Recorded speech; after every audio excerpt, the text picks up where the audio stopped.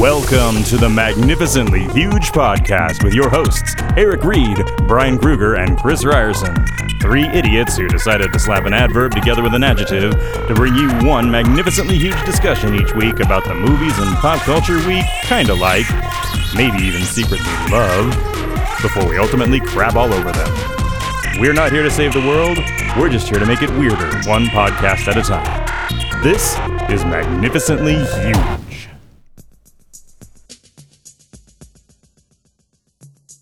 Oh, hey, listener. Welcome to episode 12 of the Magnificently Huge podcast, where this week we continue our ongoing discussion about the film themes of one Mr. Kenny Loggins. This week we tackle the little-known movie from 1986 you may or may not have heard of. It's called Top Gun, a little film about pilots and love and baby oil and volleyball. It's good. But we also talk about the soundtrack, the non-Nupal selling soundtrack. That's 9 million copies. A non-Nupal is 9 million, in case you weren't paying attention. So we really delve deep into what makes Top Gun so great, yet so infuriating all at the same time. It's an American classic for a mind-boggling array of reasons, and we tackle them all. So if you're interested in that sort of thing, then stick around, because we're doing Top Gun this week.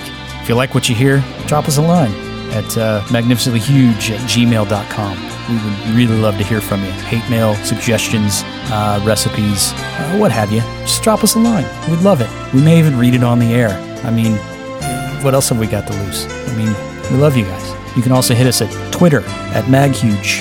So send us a tweet. Send us your tweets. We love tweets. You can hit us up on Facebook at Magnificently Huge. You know, like us, follow us, post to our page, whatever. I mean, we just want to hear from you guys. Head over to Stitcher, iTunes, any podcast purveyor of choice, and rate us if they have a rating system. 5 stars is good, unless 10 stars is high, and then 10 stars. I mean, you see where I'm going with this. We really just want to get your feedback, get your love, and whatnot. So, yeah, hit us up. Meantime, check us out, episode 12, Logman Volume 2, Top Gun. All right. Welcome to Magnificently Huge, the podcast, episode 12, Logman, Volume 2, Top Gun. That's right, we're doing a sequel this week. I do not feel bad that I missed the first one. So we're totally just going to sit here and talk about the coolest movie ever. That's right, Eric has joined us from 1986. He's a teenager all over again. Yeah, I was skateboarding, and this guy walks up to me, and I'm thinking he's a perv, and I'm like, what are you doing, old man? But secretly, I'm thinking, oh, thank God someone's going to pay attention to me now. And then he tells me that he's actually me from the future, and I started crying because, this guy was all old and gray and fat. And then he was like, no, I'm going to take you to the future, and I need you to talk about Top Gun, which you saw last week and thought was so cool. And I was like, all right, cool. And I was all happy. And then he took me to his house in the future. And I was like, that's so cool. I have a house. Fuck yeah. And he's married and he has a wife. And I was like, so that mean I get to have sex all the time? And I was all happy. And he explained what marriage was to me. And then I was all unhappy. So Top Gun. Top Gun. Yeah, a little background on the show. But first, this is Chris. And then over there is... This is Brian. And that's over... Eric. Yep. So this came about because we decided that we were going to do a whole thing related to the theme songs of Kenny Loggins in the 80s cinema classics. And we realized that it was way too much to do in one episode. So the first episode was Over the Top with Sylvester Stallone, the arm wrestling epic. And that went pretty well. So now we're just jumping the gun and we're going straight to the top, as it were. And doing Top Gun. And the coolest film ever. I think there's much to be said. Seriously. And we'll get into it. But there's already all of the latent homoerotic thing going for this movie now. Huh? Yeah, we'll tell you about it, Eric. It'll blow your mind, man. It'll blow your mind. There is nobody straighter than Tom Cruise. So just, Okay. Whatever, dude. Whatever.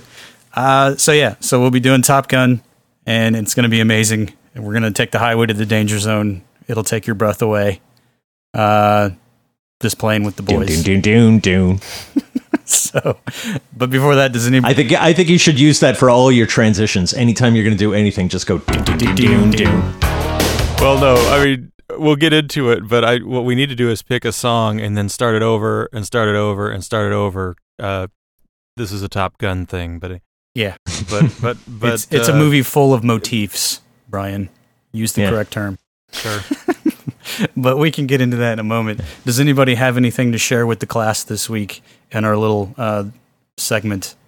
Here's the bump. This shit is fresh. Oh, shit, that is fresh. I saw this cool movie this week called Heathers. You got to see it. You're mixing up your years, man. I know. Eric's time travel is all over the fucking place. Yeah, it's like your flux capacitor is fucking busted. I got the wrong movie? All right, fuck. I don't know. It's like you went from 86 to 89 in like a blink of an eye. I'm 86. Well, then that means I'm actually 15. Yeah. So this is all really okay. All right. Wait till you get to go to Catholic school. You're going to love it. Oh, good Lord. Joke's on you. I'm in Catholic school right now. It's horrible. Wah, wah. Wah, wah. But I can't remember any movies I've seen in the last week or two. Because that's a long time ago. So you go, Brian. All right. Well, I got a few things rolling here. So first of all, I did actually watch an episode of The Gong Show, which Chris, you had raised a couple weeks back. I haven't watched it since that first episode, frankly. But good on you. I mean, it's The Gong Show, isn't it? Yeah. Right? Like it's very much The Gong Show you remember from the 70s, and Mike Myers seems to be having more fun than you've seen him have in decades. So I can't really. It's very weird. But what's weirder to me is that it's actually followed by they're still doing the Battle of the Network Stars. The Battle of the Network Stars. But I don't know who any of these people are. It's weird. Well, like some of them were like whatever Ted McGinley was on. But I hear he pulled a hammy. I hear. I have no idea. I saw the credits. It was like, but, I don't know. Jack A was in. Here's the weird thing for me. This connects to the movie I saw this week. So the judges this week on the Gong Show were what's the girl from the first Transformers movie? I already don't remember her name. Megan Fox. Megan Fox. I don't know why I know that, but Megan Fox. Because you love the Transformers, you 15-year-old douche.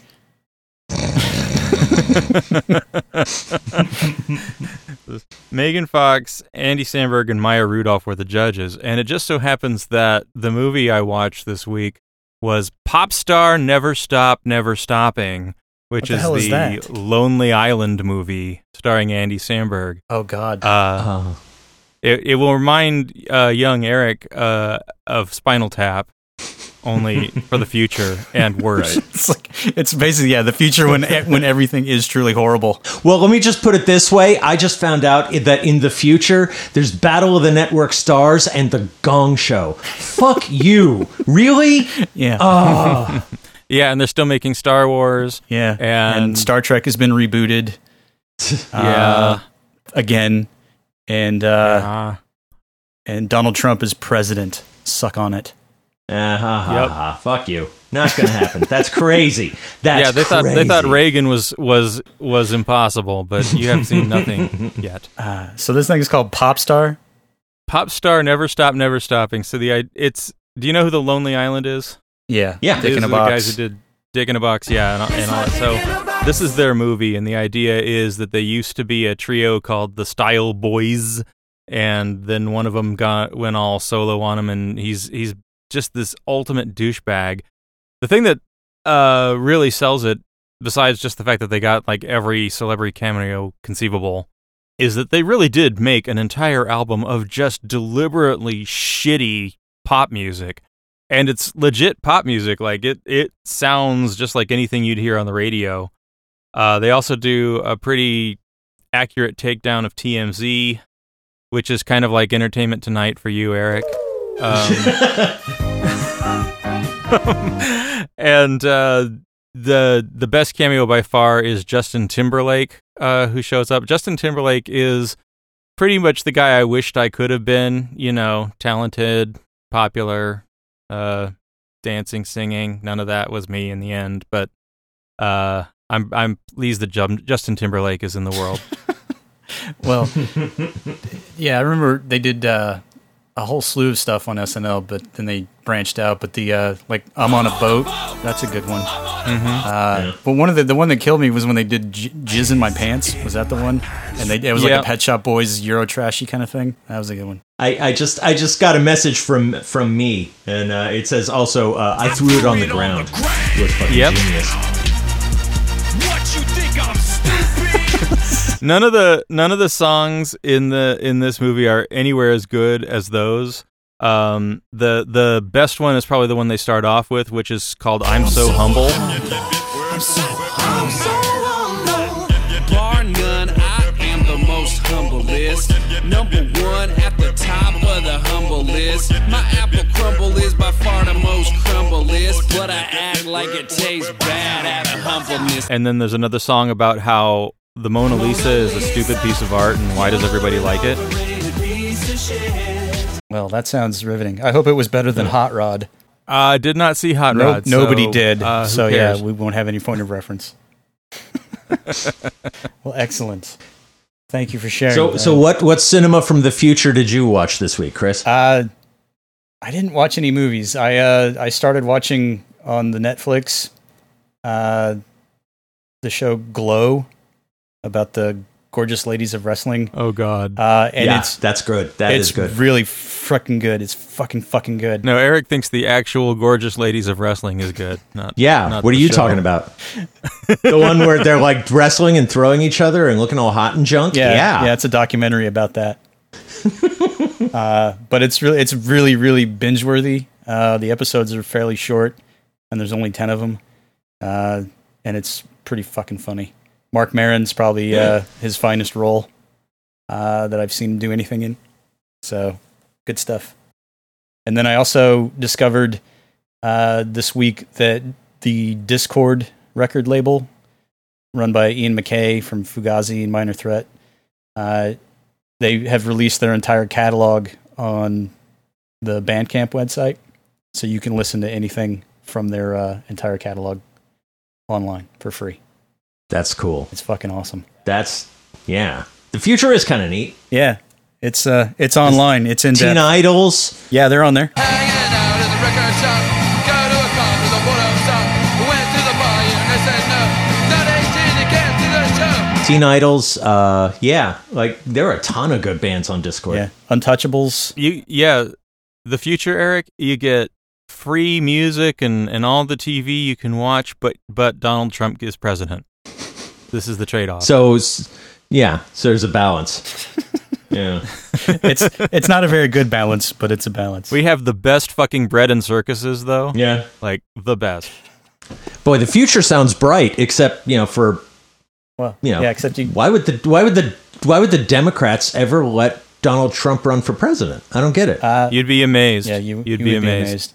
But I expect that all you have to do is go see Crocodile Dundee again, and you'll be fine. Okay. Well, here's the movie I saw, because there were a lot of sequels this year. There was Karate Kid Part 2. Yeah. And there was Star Trek 4. And there was Platoon, which was, of course, a sequel to Pla 1. But the movie that I really enjoyed was Aliens. That kicked ass. I don't know what it was about, except they just shot a bunch of shit, and it was great. And I never saw Alien, but you know what else came out, and I'm surprised you haven't seen it, Eric. Is The Fly? Oh, everybody's seen The Fly. Yeah, my mother's seen The Fly. My mom's seen The Fly. Yeah. Shut up. It's Lana, not Lana, and shut up. That's a Kids in the Hall reference. My brother-in-law saw The Fly. Shut up. I never saw The Fly. My chiropractor saw The Fly. Anybody else have anything else to share with the class? I also wear a beret a lot these days because somebody told me I kind of look like Ferris Bueller, which came out a few months ago. So I've been wearing this beret, and I think it's another 2 months until somebody tells me it looks gay. When you go to Stinkweeds on the weekends? During lunch. So you go buy records during lunch. Yeah. And then I go home and I listen to them. But my mom and my dad, they both work, so actually I masturbate for about like 2 hours, and then I listen to records, and then they're none the wiser. Well, then Top Gun is right up your alley. They're not listening to this in the future, are they? Nobody's listening to this in the future. Don't worry. Oh, good. So Top Gun, that's our discussion. This movie is the coolest movie ever, and the recruiter at high school tells me it's absolutely realistic. Compared to what? Other movies that say that war's dumb? Duh. I am totally going to join the Navy when I get out of this hellhole, and I'm going to fly planes. Dude, in 2 years, I guess 4 years, you're going to love Navy SEALs. Yeah. Or not. Trust me. Yeah. Martin Sheen's son. Mm-hmm. Who's in Platoon? Navy SEALs? Navy SEALs. So they train SEALs to swim around and is this like the dolphin thing where they put mines on boats? Because I think that's kind of uncool. Already tiresome. No. These SEALs can kill you with a knife. In their flipper? Just imagine it. I would just like to tell you what Pauline Kael said about... It sounds like the coolest Disney film ever. That's what I'll say. Pauline Kael described Top Gun as a recruiting poster that isn't concerned with recruiting, but with being a poster. Discuss. So, in all seriousness, Top Gun holds up a lot better than I thought it would. It does. Because I actually remember it being worse than I experienced it when I rewatched it this week. I swear I haven't seen it since I saw it in the theaters in 1986. See, and it's funny you mention that, because I've seen it a couple times, just randomly, and it's amazing to me that I never remember anything about the damn movie. And then I watch it and go, oh yeah. And then I summarily forget everything about it again. I just remember it in the broad strokes. I'm watching this film and I'm visioning a teenage Michael Bay just jacking off to every frame of this movie because it seems to very much be it's his ideal. Yeah, it's like I think The Rock is based on this movie, frankly. See, I here's the thing though. I've seen this movie a ton, so I remember every scene, every frame. Everybody I know watched it way too much. But I think the reason you're probably remembering it badly is all the douchebags who were really into this movie. It's like it carries with it that stink of people who are America fuck yeah. Yeah. I watch it now when nobody talks about it, and I think, yeah, you're right. It's not bad. I was a freshman when this came out, and I went with a couple of seniors who literally just recited the entire movie along with the fucking screening. Well, to be fair, there's only already memorized. Yeah, there's only 4 pages of actual dialogue though, so it's not like it's that hard. I mean, it's just jets flying around. That's right, Ice Man. I am dangerous. Okay, but it hadn't been on video. They had seen it enough times in the theater to memorize the fucking thing. That's right. Okay. I see where you're going. Yeah, but it's also, but the thing is, Brian, it's not Peer Gynt. I mean, this thing has got very short, quick lines. Wait, it's what? It's turn and burn. That's it. That's all you got to know. Well, I feel the need for drive-through speed. Wait, that's the Taco Bell commercial tie-in. Yeah. I don't like you because you're not safe. Yeah, I've got some things to talk about on that one. So before we progress, though. Because I became infatuated with the whole call sign thing watching this. Good. I have something on that too. Yeah, go ahead. So number one, because every call sign is pretty much a very obvious description of the characters, like the shorthand, in some form or fashion. And so I'm intrigued by that device. But I also think that we should all give each other call signs for the rest of the episode. Oh shit! I totally forgot to think of this. But we don't get to pick them. We give them to each other. That's the thing. If you pick them, then you're going to get shit on, because there's a story of a Navy aviator who called himself Shark, and that's what he wanted his name to be. And everybody in his squadron started calling him Minnow. So yeah, you can't pick your own name. I was asking my wife what my call sign would be, and she said it was Dingus. So that's my call sign around home. So take that for what you will. See, for Chris, I'm torn between Snarky and oh damn it, I just had a better one. Oh really? And it's Rerun. I'm gonna call you Rerun. Rerun. Why Rerun? Right. The amount of fucking reruns you watch on TV. It's all there's on TV in the future. Brian, Yeah. I just got another message from myself. I was told to say your call sign should be Riker. See, I would Sure. agree. I wrote that down. I had a couple for each of you, and Riker was one of them. You know what, Eric? Next year you'll know who Riker is, but it still won't make any sense for at least another year. Yeah. Bing. You're welcome. So I had Riker, so that might be the one that sticks. Because for everybody else out there who may or may not realize, we've touched on this in previous episodes, but Brian is a spitting image of Commander Riker from the Star Trek Next Generation series. Like the beard and everything. It's uncanny. It's the beard. But I also had, because your initials are BK, and I was thinking that's like Burger King. And then I thought, you like Burger King in your initials, and then you also like video games, so then I thought we could call you Burger Time. That works too. Or Oyster Shooter. Remember that? Brian Kruger, Oyster Shooter. Choo, choo, choo, choo. So Brian's call sign will be Riker. I think we're agreed. Eric, what do you think for Chris? See, Snarky, I think, is almost too on the nose. Okay. What about Rerun? Rerun? It's a little too good times, isn't it? Yeah, you're right. It's what's happening, you knucklehead. Oh, okay. I got it. All right. This is for Chris, okay? Is this from your future self? No, this is from high school. Okay. All right. There. That's what you should be. You should be Piffed. Piffed. Okay, yeah, spell it out. That's good. Piffed. Okay, Riker piffed. I can see that across the. I can see that across the helmet too. PFFFFT.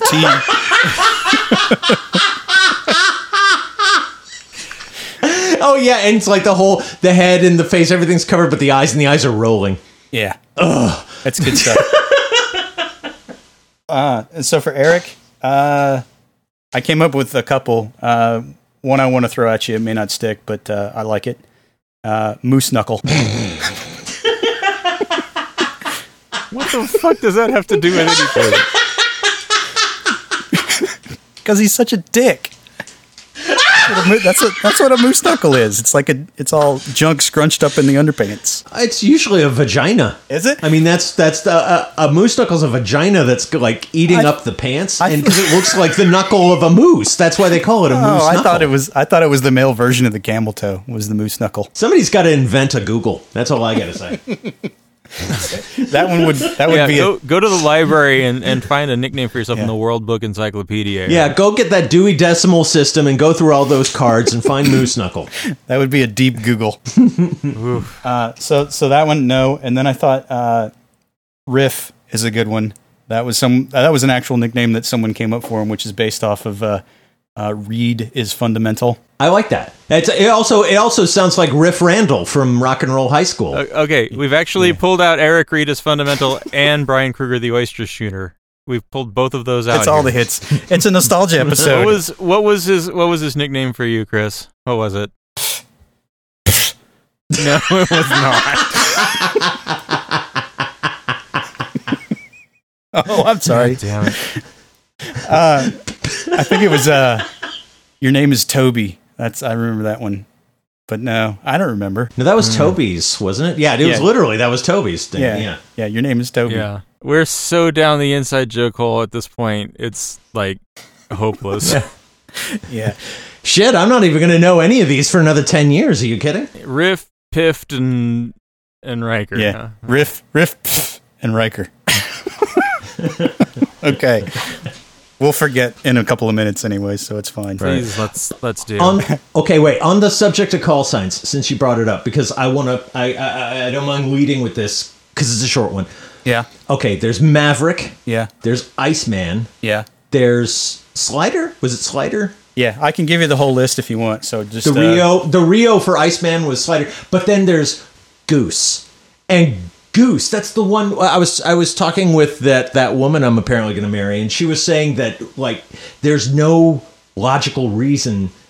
All of them have cool call signs like Goose. What did he do to earn? I mean, outside of metaphor, what the fuck could he have done to have somebody call him Goose? I surmise it's because he can fly, but also because he's the Rio, which is essentially the navigator, and geese know how to navigate. See, I was going to say geese flock, and he's always flying behind Maverick. Yeah. But Or the other one I came up with was that makes me think of Mother Goose, and he does seem to be a bit of a mothering aspect to Maverick. Somebody does call him Mother Goose. There's one point when... Oh, that's right. When Iceman sees him again, and they like, because they know each other and they like each other, he says, Mother Goose. Yeah, so I think you've just answered your question. Yeah. Maybe goose egg for Zero. I think they named him that, like metaphorically. I was thinking because geese have long necks and his snaps. Figure maybe it was like a foreshadowing thing there. Well, but here's the other thing with the call signs. This is what weirds me out. So you've got Maverick, Charlie is Kelly McGillis, Iceman, Goose. Then you got Viper and Jester, the two trainer guys. You've got Cougar, who pusses out at the front of the movie, and they take his place. Then you've got Wolfman, Slider, Merlin, played by Tim Robbins. Yeah. Who's another Rio, which was a weird thing I always forget. Yeah. Then you've got Stinger and Chipper, and then you've got a guy named Hollywood. The black guy? No, the black guy. This is what kills me, and I never noticed it before. The black guy's name is Sundown. Are you fucking kidding me? Sundown? Yeah, the black guy's name is Sundown. That's unfortunate. No. So which one of them had because they all had iconography, and one of them had a butt with lipstick on it, like Kiss My Ass. Was that Sundown? I honestly don't remember what they had painted on their helmets. That was the only one I noticed, but I'm like, hey, that guy's got a fucking butt on his head. Yeah. We'll just say it was Sundown and go on with the day. The other thing I noticed that I learned about... We're going to need a corrections section in this podcast at some point. The other thing I noticed about Sundown as I looked him up, and he was also the hacker guy from Die Hard. And the quarterback is toast! Oh, yeah. Oh, really? Yeah. Oh, wow. And then he was on like Matlock or something. I did notice the guy in the beginning, Joker, was... that actor was in that movie My Science Project, which I know neither of you saw, but it was from that year when there were a bunch of science movies like Weird Science, Real Genius. Oh, no, that one was on HBO all the time. Yeah, My Science Project. Yeah, that was that guy. That's the only other thing you've mentioned, I think. Yeah, he has not been in anything else. But the thing that struck me about the call signs is most of them tend to be two-syllable. Mm-hmm. So everybody's sort of monochromatic in that regard to their name. Maverick... 3 syllables technically, but they all say it Maverick. So that's, to me, doesn't stand out because it just sounds like a 2-syllable. Then you got Hollywood, who's a 3-syllable, and he's the only one with 3 syllables, and he's not in the movie ever. So I'm not sure what's up with that. And then you've got Goose. Goose is the only one that's got 1 syllable, and Goose is the guy that dies. Yeah. And Hollywood's the one who goes down in the final battle. Isn't he the one who has to parachute out of his plane and they save him in the helicopter? I think so. Like Wedge. Yeah. Yeah. So basically, this is like a red shirt thing. If your call sign isn't 2 syllables, you're fucked in this movie. I think you should put in a soundbite there of Wedge going, "I can't stay, Luke. I gotta jump. I gotta hangnail." Sorry. How do you know what a soundbite is? It's not that weird. You just take some audio tape and you cut it with an X-Acto knife. You take some tape and you put it in the thing. Duh. Dude, 1986. There's like bands using samplers in 1986. He's good. Name them. Yeah, tell him. So name one. The Art of Noise. Frankie Goes to Hollywood. Yes. So, but is the Goose is only 1 syllable. So that's going to be part 1 of my series as to how you know Goose is going to die. Because number 1, it makes sense though that they would all have short 1 or 2 syllable names because if they're in combat and they need to tell each other things and they need to call. It's like if you need help right now and you have to say, quick, Uschnaf mistem Umfnassen Schimpfleck Simpant of Ulm. Get on my 6. It's like you've wasted too much time. You have to have a name that goes quick. Exactly. Now where's Flickering Jigget Magaloo Montague? Boom. Yeah, we lost him. Now, never mind. Ich schnufnap, sneak up, lapt of Ulm. Yeah. I'm dead. So call signs. And then I like that when they're in the ship comm area and they're chronicling the battle for you, just to give you a sense of space and geography. because everything's zipping so fast, is they're not actually calling the planes by their numbers, which is what they would do in real life. They're actually calling out the pilots' call signs. It's like, oh, Goose and Mav, they just rolled past Iceman and Slider. It's like, oh, okay, I know who those guys are. It's like play-by-play. Yeah, basically. I know Maverick. He always goes on the outside. I don't even know what that means, and that's hilarious. Yeah. And then lastly, you've got the guy that's in charge on the ship, and I guess his call sign is Stinger, which makes sense. But then he's also the principal from Back to the Future. Yep. So basically, he's playing the same fucking role in this one, just as a naval officer. But he's just yelling at him, "You slackers! You blah blah blah, blah slackers!" That's his whole job, though, is being the actor you hire to be angry. Yeah. You know, but not, to be angry and feared, but not necessarily respected because he's bald, short, and a little tubby. Yeah. Somebody at some point has to explain to me the whole hard deck sequence, because there's a thing when they're having a plane flying rehearsal, and there's something where Maverick goes below the hard deck or something. I don't know. They never explain what that means. Here's what makes it so funny, is that they set the hard deck, which is it's the rules of engagement in the simulation, and the hard deck is supposed to simulate the ground. And so in that scene, it doesn't make any sense, because when he's actually trying to defend himself to his commander, he says, well, we were only below the hard deck for a couple seconds, so we won. He's only crashed into the fictional ground for a couple of seconds. Yeah. Is that what they're saying? Okay, I get it now. Okay. Yeah. So congratulations, Maverick. You were only dead for about 3 seconds, and then you magically reappeared in the sky, and you win. You're the best pilot ever. That was some of the best flying I've seen, right up until the part where you got killed. Yep. He's like, are you kidding me, man? Well, they do call me Jester. I mean, that's how they would go. So I wanted to talk a little bit about those airplane scenes, though. And this, I mean, I kind of hinted at the cinematography part with the Michael Bay reference. Yeah. But in general, okay. So Eric, you've seen lots of movies with special effects where they've got like models and stuff. Yeah. Well, in the future, it's all cartoons. They're just really, really well drawn cartoons. Oh, cool! Like Tron. Very much like exactly Tron, like even Tron. more so. Oh, right on. A promise realized. Yeah. No, I think the reason Top Gun looks so good is they really had access to all those planes. They didn't use any file footage. If they had a plane doing a hard landing, they instructed the pilot to do a hard landing. And they built special shit just to attach cameras to the planes for this movie. Well, and the Navy basically gave him ridiculous deal on all of that shit. So effectively, the Navy subsidized Top Gun, and that's why I think their production budget is listed at like $15 million.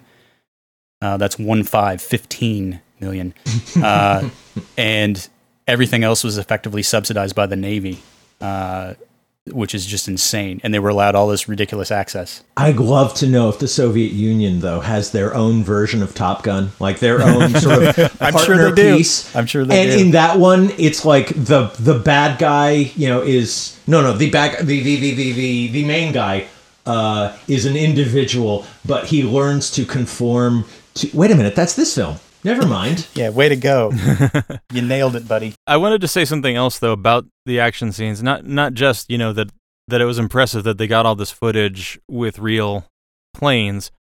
Eric, in the future, but in my past, I worked on I love this conceit. video games about flying craft. And you won't believe what you do for a career in the future. It's amazing. But... no, I design Navy jets. No, we're all going to be famous filmmakers. We're going to form a studio called Magnificently Huge. You'll see. That's stupid, isn't it? Though. Why would I do that? I haven't even met Chris Ryerson yet, who's going to poison my mind with film. Yeah. This is going so badly. Can you hear my eyes rolling? Here's the thing, though, right? Like, when we were making those games, we artificially increased the speed of the aircraft by like a factor of 10 because you didn't get any actual accurate flight speeds at altitude are fucking boring to look at because your motion relative to the ground isn't really going that quickly. So the fact that they managed to make this footage work, given that they were at altitude in a lot of shots, first of all, a lot of that is owed to the sound design. The sound design really sells it. And then the rest of it is just, I guess, down to editing. But, big thumbs up to them for how they pulled that off. Well, actually, Tony Scott did choreograph those scenes with the pilots. And those are actual maneuvers that they set up and pre-planned for the filming in order to give it more of a spatial integrity, I guess you could say. So that's actually stuff going on. That's what I was trying to say, is that they had, carte blanche to use all those planes any way they wanted to. And so, they staged all that stuff. I think the reason they really get speed right, though, is you can't tell how fast something's going unless it's against the backdrop of something else. And so they either had, made sure there were clouds somewhere that they could move against, or their reference point to the camera made them go fast. Yep. And the right stuff got that really right too, and that was all models, but things appeared One to thing go. I did catch, they recycle several shots. There are at least 5 shots I can think of that were played at least twice in this movie, and they totally got away with it. Well, and they also played Danger Zone 3 separate times. So they played what's your every point? song at least 3 times. We got to talk about that. Well, and that's what I wanted, but I wanted... What the fuck? So I want to just end this little discussion because of the planes and things that we're talking about, the little fly things. But Roger Ebert's review was probably my favorite. He says, movies like Top Gun are hard to review because the good parts are so good and the bad parts are so relentless. So, technically, it's a marvel, but everything else just sucks balls. Also, those Russian planes were actually T-38s, which are trainers for Americans, and they're not Russian planes. No. Well, apparently there's no such thing as a MiG-28 because MiGs are never numbered with even numbers. That's why no one's ever seen one before, Brian. God, weren't you paying attention? Oh, yeah, okay. God. And then he was in a 4-meter inverted dive? That shit was awesome. Why would you paint your warplane black? It's like, unless you're fighting at night, everyone's going to see where you are. That's from a fair, beneath, that's from a fair above, point. it's always right there. That's in the future, they'll have a bomber that can't be seen on radar, and they painted it black, so go figure. Yeah. And then they played Rolling Stones at the ceremony where they unveiled it. Well, now, we already are talking about the stealth plane. We know it exists, we just haven't gotten proof yet. So, yeah. My theory is that it doesn't exist, that it's just like something they're saying to make the Russians scared. Because, I mean, okay, think about it for a second. A radar operator is going to learn that 2 men in sitting position at 10,000 feet is a stealth bomber. It's like Wonder Woman. Yeah. But with 2 men. Yeah. It's not going to fool anybody for long. They're going to go, oh, I see 2 guys sitting and flying. Must be inside of a stealth plane we can't see. Shoot at it. Thanks for your input, Eric. All right, but I want to talk about this music thing because I think we should. This soundtrack, it starts over and starts over and starts over, and I was kind of forgiving of it with, well, first of all, the Kenny Loggins theme isn't even the music that opens the movie, which surprised me. I kind of expected Danger Zone was going to be it, but no. Well, it kind of starts. We start off with after the credits. We have to get past all of the titles. I see all that as big, long, slow bullshit. I see that as one just when the giant plane takes scene. off. I see it as one big scene, but I see what you're saying. But yeah, so I like that you get Harold Faltermeyer to do the theme because we all know him from Beverly Hills Cop and Fletch, and this was his chance. Is he the one who does that down music? Okay, that's the one. Yep. And apparently he's an apprentice to Giorgio Moroder, who basically produced all of the songs in the movie. So you've got a twofer going on there. Giorgio Moroder is the shit. He's awesome. Danger Zone wasn't even supposed to be a Kenny Loggins song. Apparently Toto was supposed to record Danger Zone. So I always thought it was a Kenny Loggins written song, but I guess not. Oh, no. It was Giorgio Moroder did the music and his fucking mechanic wrote the lyrics. That's Danger Zone, yeah. The highway to the Danger Zone. You take me right on to the Danger Zone. Some good stuff.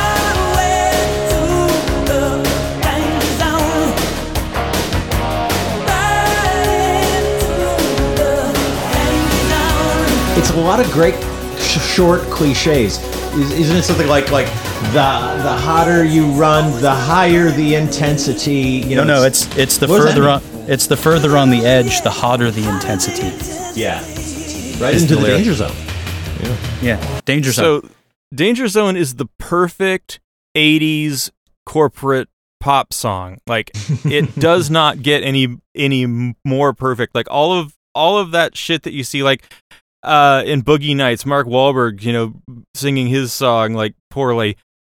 It's all just people wishing they could do Danger Zone, I think. But here's what's funny though is that not only Toto was shopped to that, they basically had to turn it down because they wanted to do original material as well, and they said fuck off because you're Toto, you're like the Wizard of Oz, and then apparently they shopped it around. Bryan Adams was at one point going to do it, and then at one point REO Speedwagon were approached to do Danger Zone. The funny thing though is I know if Giorgio Moroder is producing it, and it's already been written.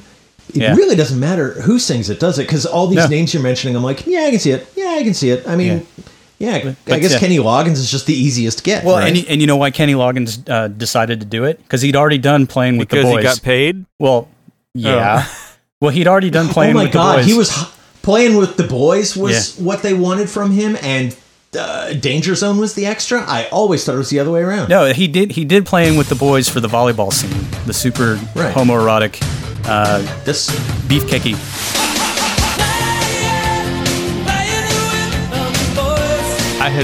I had forgotten all about Playing with the Boys, and when it came on, my jaw dropped. I'm like, there's another Kenny Loggins song. Oh shit! That's what I'm saying though. It's like I thought it was the other way around. But no, he showed up to do that one. That was the Loggins centerpiece. Yeah. Oh, by the way, can you do? Wow, that's crazy. So after Toto, Bryan Adams, REO Speedwagon, and Corey Hart, I might add, all turned it down. They said, "You want to do this song that we're doing, Danger Zone, for the theme?" And he basically asked them, "Is this an up-tempo number?" And they said, "Oh yeah." He's like, "Okay, I'll do it," because he was looking for like a rock and roll up-tempo number that he could add to his live show, and that's the only reason that he did it. It's very inclusive of them, though, to ask two different Canadians. Yeah, exactly. They took it right up to the Danger Zone. So that list is long but distinguished. Yeah, like my Johnson. Boom. Thank you. Yeah. Okay. And then other tidbits I like about the soundtrack. Judas Priest were also approached to allow their song "Reckless" from the album Turbo. Oh, fuck yeah! That would have been great. Watch out! I am the lethal. I'm going from here until eternity. I'm feeling reckless. But they declined, both because they thought the film would tank, and also because they would have had to leave it off of their album Turbo. So they said thanks, but no thanks. And then the Motels were also considered to do Take My Breath Away. And there's a demo version that exists online, and it sounds exactly like Berlin because Giorgio Moroder.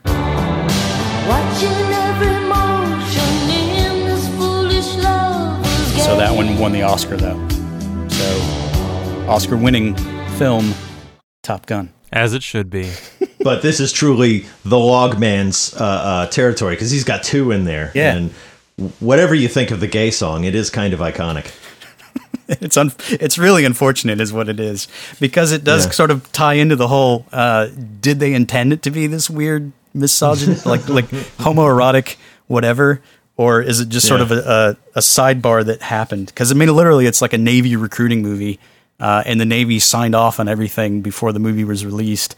And then you think, holy shit, this is what the Navy wants you to think about the Navy? So why didn't we get a needle drop of the Village Peoples in the Navy? Go. When can you learn to fly, play in sports or skin dive, study oceanography? Sign up for the big band or sit in the grandstand when your team and others meet.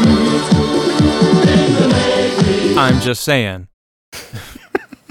I think because it was too close to the actual 70s, and the 70s are considered really kind of dorky and shitty in the 80s. But they should have just played it on the credits. Like, just Yeah. It's our celebratory, Well- leaving the theater music. I think actually we need a needle drop at some point of the Tarantino explanation of the Of why it's- subversiveness of Top Who's Gun. Tarantino? Is that like a friend of yours in middle school? Oh, this is in brackets. Yeah. This is brackets. These are the Okay. future notes. What is Top Gun? You think it's a story about a bunch of fighter pilots. It is a story about a man's struggle with his own homosexuality. That's serious. That is what Top Gun is about, man. You've got Maverick, all right? He's on the edge, man. He's right on the fucking line, all right? And you've got Iceman and all his crew. Right. They're gay. And they represent the gay man, Right. all right? And they're saying, go the gay way, go the gay way. He could go both ways. What about He could go Kelly both- McGillis, right? Kelly McGillis, she's heterosexuality. Yeah. Yeah, I mean, bring and I think Tarantino's pretty much credited with starting the popularization of the Top Gun as a gay icon movie, which, and when you watch it now, it makes total sense. That and Tom Cruise being gay. Yeah. I think. But they asked the screenwriters about it, and they're like, well, we certainly didn't write it that way. But Tony Scott certainly filmed it that way. So I think that's just the director kind of going a little bit overboard with it. But I mean, he's on record. He said, yeah, I did The Hunger, and then my phone didn't ring for 3 years, and then I got Top Gun. So I think he just threw everything that he could think of to make it, and it was the top movie of the year. He's not his brother. His brother gets to do the art. He gets to do the schlock. Yeah, it's good. Yeah, his filmography is pretty god awful. He pretty much had the hand in that, and then I guess he fretted over doing the volleyball scene and how to shoot it and whatnot, and he just finally just said, "Fuck it, just slather him with baby oil, let him play, blah." Yeah. And then they went to town with playing with the boys. See, I've had a lot of time to think about this. The way you shoot that scene is you have all of their hot wives playing it and them sitting on the sideline drinking beer. Well, no, they shot it so that they. I'm fucking that. That's all you say during the whole thing. I'm playing with the boys. Playing with the boys. Well, yeah, you got to and now this is reminding that. me of a song from pop star Never Stop Never Stopping, which is his song in support of gay marriage, and that's also about how not gay he is. The time for change is now. Sports lying in bed next to 10 beautiful girls all straight. And while I made love to every one of them, I was thinking about the world hot wings. How is it that I can't have so much straight sex while two dudes are oppressed, not gay? Having sex, not gay. Or putting on a wedding dress, I assume. Let me just recite you some lyrics from Playing with the Boys and tell me if how Loggins could have just not known. Because when you write lyrics like this, then it's certainly going to go over a beefcakey volleyball scene that looks like some sort of Greco-Roman thing. We're just going to play the song here, right? Well, yeah, we'll play this tidbit maybe. But I'm moving in slow motion. Feels so good. It's a strange anticipation. Knock, knock, knocking on wood. Oh my God! Yeah. Body's working overtime. That's about ass sex. Yeah, body's working overtime. It's man against man, and all that ever matters is baby who's ahead in the game. Funny, but it's always the same. I mean, come on, dude. Come on. Also, not so much teeth. You're like that guy on Solid Gold who would read disco lyrics as if they were saying, "I want some hot stuff, baby, to please me." Was that Gary Owens? I think it was. I have no idea. We should find that. But the other thing I think is funny too is because like every pop song in this thing is totally indistinguishable from the next. Like Danger Zone, sure it was the big hit, but that one, you can't tell it apart from the one by Loverboy. You can't tell it apart by the one by Cheap Trick, which is on the end credits. You can't tell it apart from the Harold Faltermeyer score. Yeah, and this is for one part, which for no explicable reason, they use a sampled guitar instead of a real guitar, and it really sticks out and it irritates me. Like, you've been playing real guitar the whole movie. Why? Yeah. Why did you do that? I love it too because it's that. Yeah. Oh, it's awful. I didn't even know Loverboy was in the soundtrack. Oh yeah, look it up. Or Cheap Trick. Cheap Trick is I love Cheap Trick. Well, and Loverboy, they're Canadian. Yeah, Cheap Trick is this is their like bad phase though, when all of their stuff sucked so bad. Yeah. And they were still charting. But But that's and yet to me, they still want you to want them. yeah, because I mean, they need you to need them. I love them to love them. But what kills me, but like I think it's just a very sly joke actually, because they do these weird songs, like Danger Zone sets it up. I mean, that's pretty much just, hey, this is what it's going to be, and then Playing with the Boys, and this is truly what it is, and then they play the Cheap Trick song at the end, and I think it's always funny to me now watching it that the coda to the entire movie is basically Cheap Trick. Oh, you played a cheap trick on me. I get it. Ha ha ha. Yeah. I remember watching this with friends. I just real quick, last thing on the volleyball scene. I was watching this with a friend of mine who had, and he was just like, haha, it's funny. None of them are wearing shirts except Goose because he doesn't have as much definition as the other guys. And I was like, I didn't even notice that most of them weren't wearing shirts. How did you know that? It's well, well. Here's my theory on that one too, and then we can press on because this is number 2 of how you know Goose is going to die. It's because they're playing volleyball and they're all wearing jeans and no shirts, but Goose is the only one wearing shorts and a fucking shirt. And then when they cross the road, he's the only one wearing white. Yeah. No. So there's all kinds of little clues, man. If you just look for them, it's all right there, man. Okay, so you know how in like. It's become something of a cliche when they're making fun of the romantic scene and they play that and then they stop it. That's a lot This of time. movie does that seriously with Take My Breath Away. There's like this whole Take My Breath Away section of the movie that is the courting of Tom Cruise and Kelly McGillis. And they start the song and they have a scene and then the song stops. And it doesn't happen. And then they start the song again. They have another scene and the song stops. And it doesn't happen. And it happens like 4 fucking times. And then at the end, like the relationship finally kicks into high gear right when Tom Cruise is at his most butthurt in the whole movie, right? Like she's just dressed him down in front of all of his, you know, she's embarrassed him in front of everybody, and he's driving his motorcycle being all pissy because, you know, his dick got made fun of or something. Exactly. And she chases him through red lights in her Carmen Ghia, and he goes from butthurt to making out with her in like 1 second. Yeah. And then I have to just say this as well. I don't think that either of the actors or Tony Scott knows what a kiss looks like, because these two don't actually kiss. They like open their mouths and their lips approach each other, and then they just kind of stick their tongues out. And it's well, the they are the both gay. They're both gay though. That's something else to consider. Well, that's the thing. It's ew. Well, their call sign is Charlie, so let's be fair. Kelly McGillis is she'll come out of the closet in 20 years. I'm tired of the pretense. She's gay. So they did everything they could to make her a movie star in this, and then like, did she do any movies after this? After Top Gun? She did, but what happened to Kelly they're McGillis? not. Witness was before this one. Witness was in '84. In Heaven. That's a movie? Yeah. Made in Heaven with Timothy Hutton. Sure. But when they do the scene where they're in the elevator and she's wearing the hat, and this is the one everybody sort of uses as their ha ha ha gotcha moment. This is a totally gay movie because now he wants her because she looks like a dude.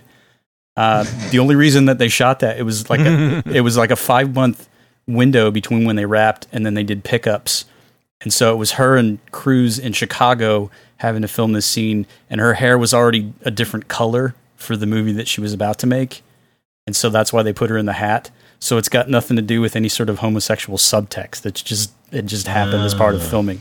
But that ruins the mystique. And so I think we'll just forget that ever got mentioned. So this thing about repeating the music, they did it with Danger Zone. They did it with Take My Breath Away. And then there is a Goose is Dead theme that starts over and starts over and starts over after Goose died. It's some really sweet guitar work, though. You got to admit. You know who has the best performance in this whole film, and I'm being absolutely serious, is Goose's wife. That whole thing of, Goose, you big stud! I mean, that she's got so much more energy than anyone in the film. It's sad. She showed up to Meg Ryan. Yeah, she showed up to an entirely different movie. Yeah! It was like if Dennis Quaid was a chick, that's how he would have played. Yeah. And she's like clairvoyant. She knows what everybody's feeling. Yeah. Well, she's sort of like the Greek chorus. It's funny that there's an article I found online that's really amazing, and it'll blow your fucking mind. but it's by a woman named Whitney Collins. And the title of it is The Real Meaning of Top Gun, Maverick and the Monomyth. And she basically overlays Joseph Campbell's Monomyth, all 17 stages of it, over Top Gun. And it's creepy how much it fits. It's way more thought than Top Gun really deserves, frankly. But it's just fucking awesome. So she basically likens Iceman literally to a representation of death. And so Maverick is always facing down Iceman. And then she references George Bernard Shaw's Iceman Cometh as sort of here, this is the proof of this. There's all the stuff where he is flying and then has to kill Jester in order to move ahead. So that's like he's killing his inner clown in order to reach enlightenment. I mean, it's like, what the fuck am I reading? Hey, wait. Real quick, because I'm looking at this strange, fascinating, futuristic device so that people who are listening can know what the monomyth is, because I sure don't. Monomyth, or the hero's journey, is the common template of a broad category of tales that involves a hero who goes on an adventure and in a decisive crisis wins a victory and then comes home changed or transformed. Wait, isn't that every story? Yeah, exactly. Okay. Which also, sidebar, while I'm thinking about it, when they do the flyby and the guys gets the coffee spilled all over him, why is he always drinking coffee when he's telling someone that they shouldn't be doing a flyby and he knows it's Maverick who's going to do a flyby? Yeah.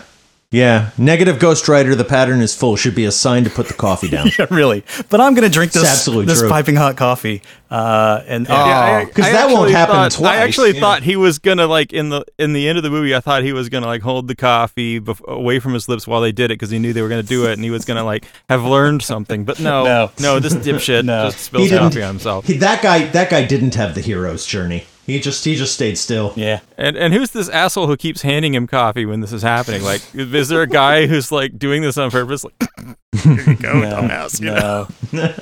No. I'm surprised they let them drink coffee over all those multi-million-dollar like control screens. and shit. It's like keep the coffee. It's a scene from Airplane. Yeah, in the future they let you hold coffee over computers and junk. They let you hold computers over a toilet in the future. Yeah. But yeah. So everything in this movie that doesn't involve the jets and flying is just sort of, I think, kind of tossed in, and they don't really make much sense of it because Maverick and Charlie fall madly in love within the span of 8 weeks, and then suddenly she's willing to throw away her entire career so that she can tongue this guy to Berlin.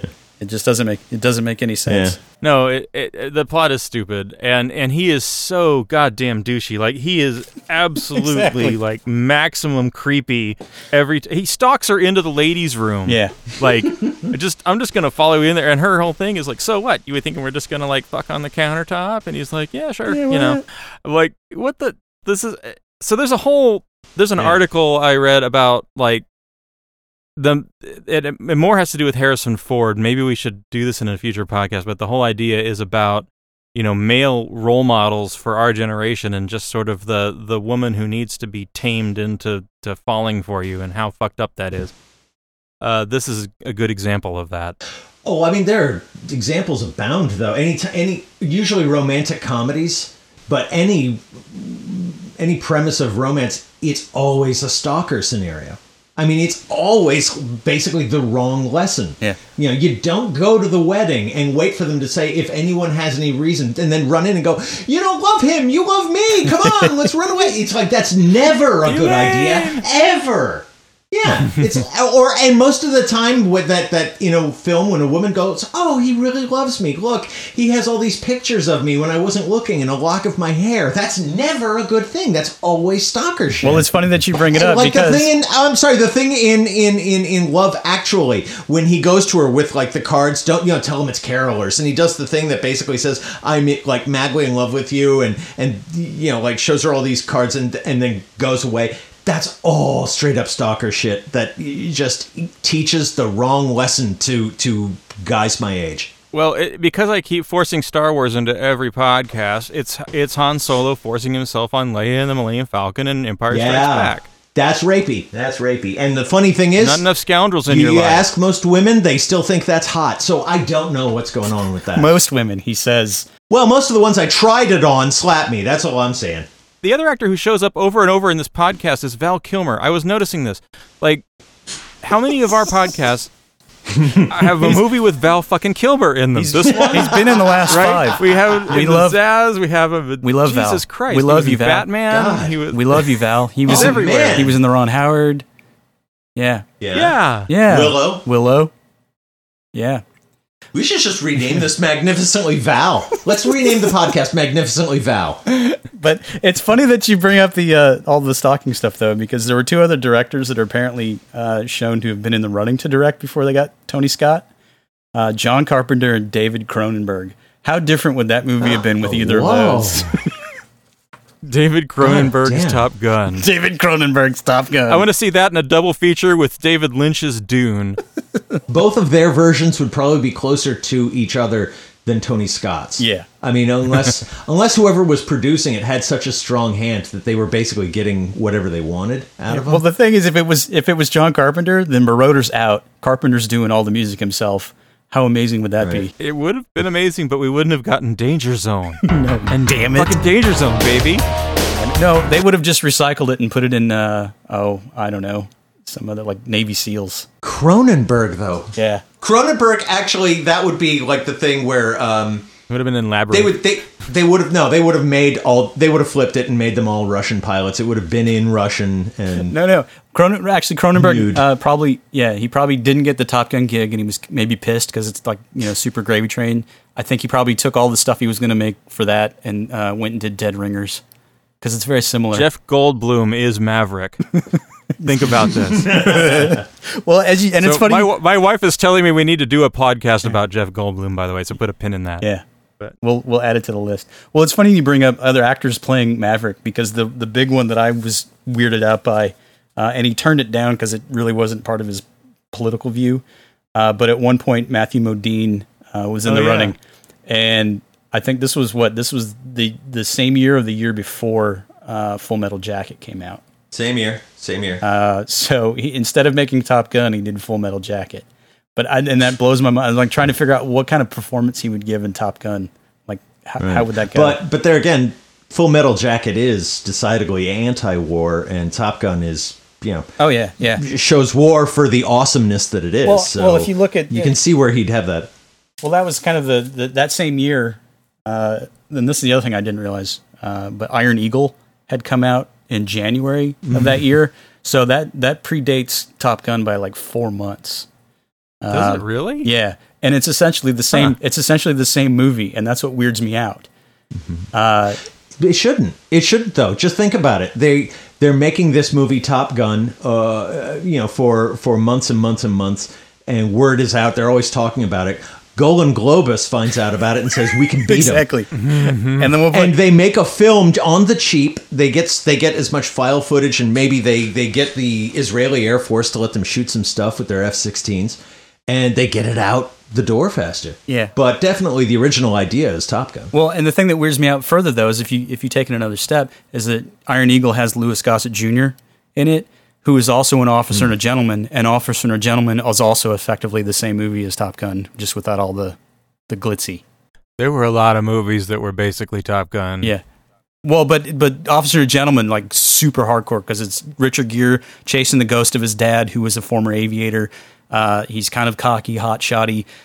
He goes after the girl while he's in training. His best friend fucking dies during the course of it. I mean, it's just, there's a lot of weird similarities. It's almost like they just lifted shit. But of course, this is the same writing team that did things like Turner and Hooch.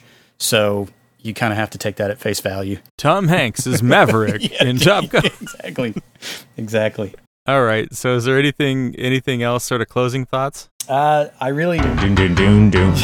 I don't really have anything. I mean, the movie speaks for itself, frankly. It's the top earner of 1986. It's 30-some-odd years later, and we're still talking about it. It's included in the National Film Registry now, so it's not going away ever. And there's going to be a sequel. You know why it seems to last so long or age so well, however you want to put it? It seems like it's all surface, but the more you dig into it, the more surface you find. So I think that's why. Yeah.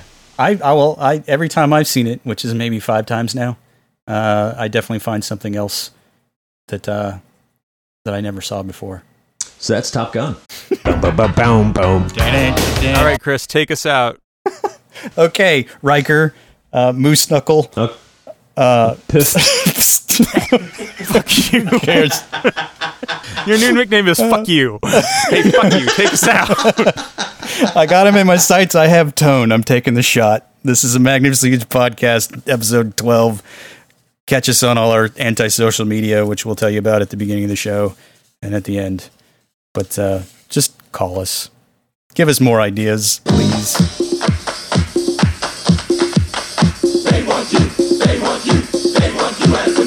So, Top Gun. I think we can all agree that Top Gun was a movie. And it was a movie that we watched several times, actually. And you may have seen it too. Probably a few times. So, if there's other things you want us to talk about, write us at magnificentlyhuge@gmail.com. If you don't have the patience for that, we're on Twitter at maghuge, and we're on Facebook as Magnificently Huge. We're on Tumblr, but we never use it. I don't think most people do, except the ones who do. They use it a lot, the ones who use Tumblr. But we don't. Write us and tell us what we should put on Tumblr. There's a thought. Or what we could do shows about. Viewer mail is really welcome because we don't get any. Technically, we don't get any viewer mail because nobody's viewing listener mail. We don't get any listener mail. And listener mail would be just tits if we could get any of that. Maybe we'll read it. We'll plug your stuff. There's a thought. Send us some listener mail and we'll plug your stuff. And that would be good too. That's all I got.